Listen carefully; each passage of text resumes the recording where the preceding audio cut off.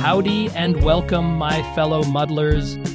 You're listening to Daily Muddletations, where every day we muddle our way through a brief meditation on life's deeper things. I'm Bob, and we are already halfway through the month of August.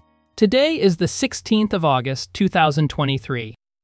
Carl Jung once observed, quote, "Please remember, it is what you are that heals, not what you know," end quote. Let's see what Nepo has to say about this advice.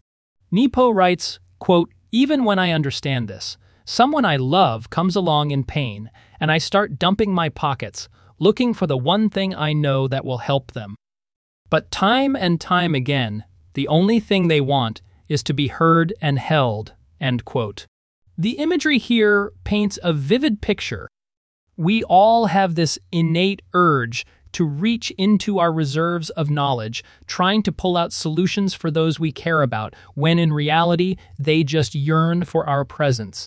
Nepo goes on to note, quote, "This is so easy to see in nature. Stars hold the dark by being light. Rivers keep the earth alive by being wet.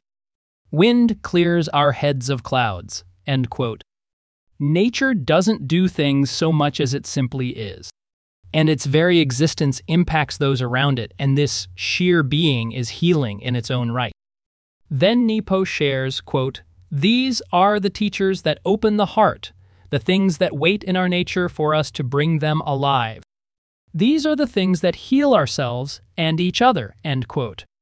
What stands out here is the idea that the most potent healers are not actions or solutions, but elements of being that resonate with our soul's very essence. Now let me share my reactions to today's essay, if you don't mind. How true this message is, at least for me. I have had a good amount of professional success because I have learned how to solve complicated problems. To use Nepo's imagery, when it comes to solutions for problems, I have fairly deep pockets. But as I have gotten older, and as I have gotten more in touch with myself, I have begun to realize what a weakness this strength can be. I all too quickly see someone in pain as someone with a problem to be solved. This fast leap from person in pain to problem to be solved relieves me of the difficulty that comes from simply sitting with someone who is hurting. But even worse, over time it closes me off to the basic humanity we share with each other.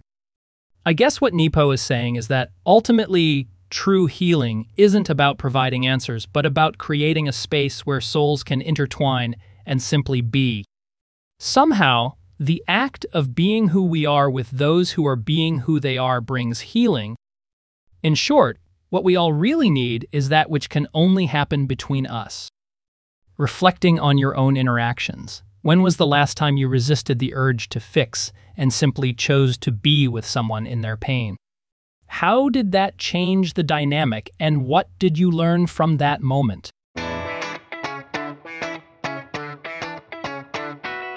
Thanks for listening to this week's episode of Daily Muddletations. If you have any questions, comments, complaints, or suggestions, please send me an email. You'll find the address in the show notes. Or, if you are listening on Spotify, you can leave me an audio message. You'll find the link in the show notes as well. If you enjoyed today's episode, please consider giving it a review wherever you get your podcasts. Leaving a review will help other people discover us. And please subscribe to the podcast. Subscribing helps get the word out too. Daily Muddletations is a no mic needed production, and our podcast is a member of the That Radio Show network. Again, thanks for listening. We'll get together soon for another episode. Until then, keep on muddling.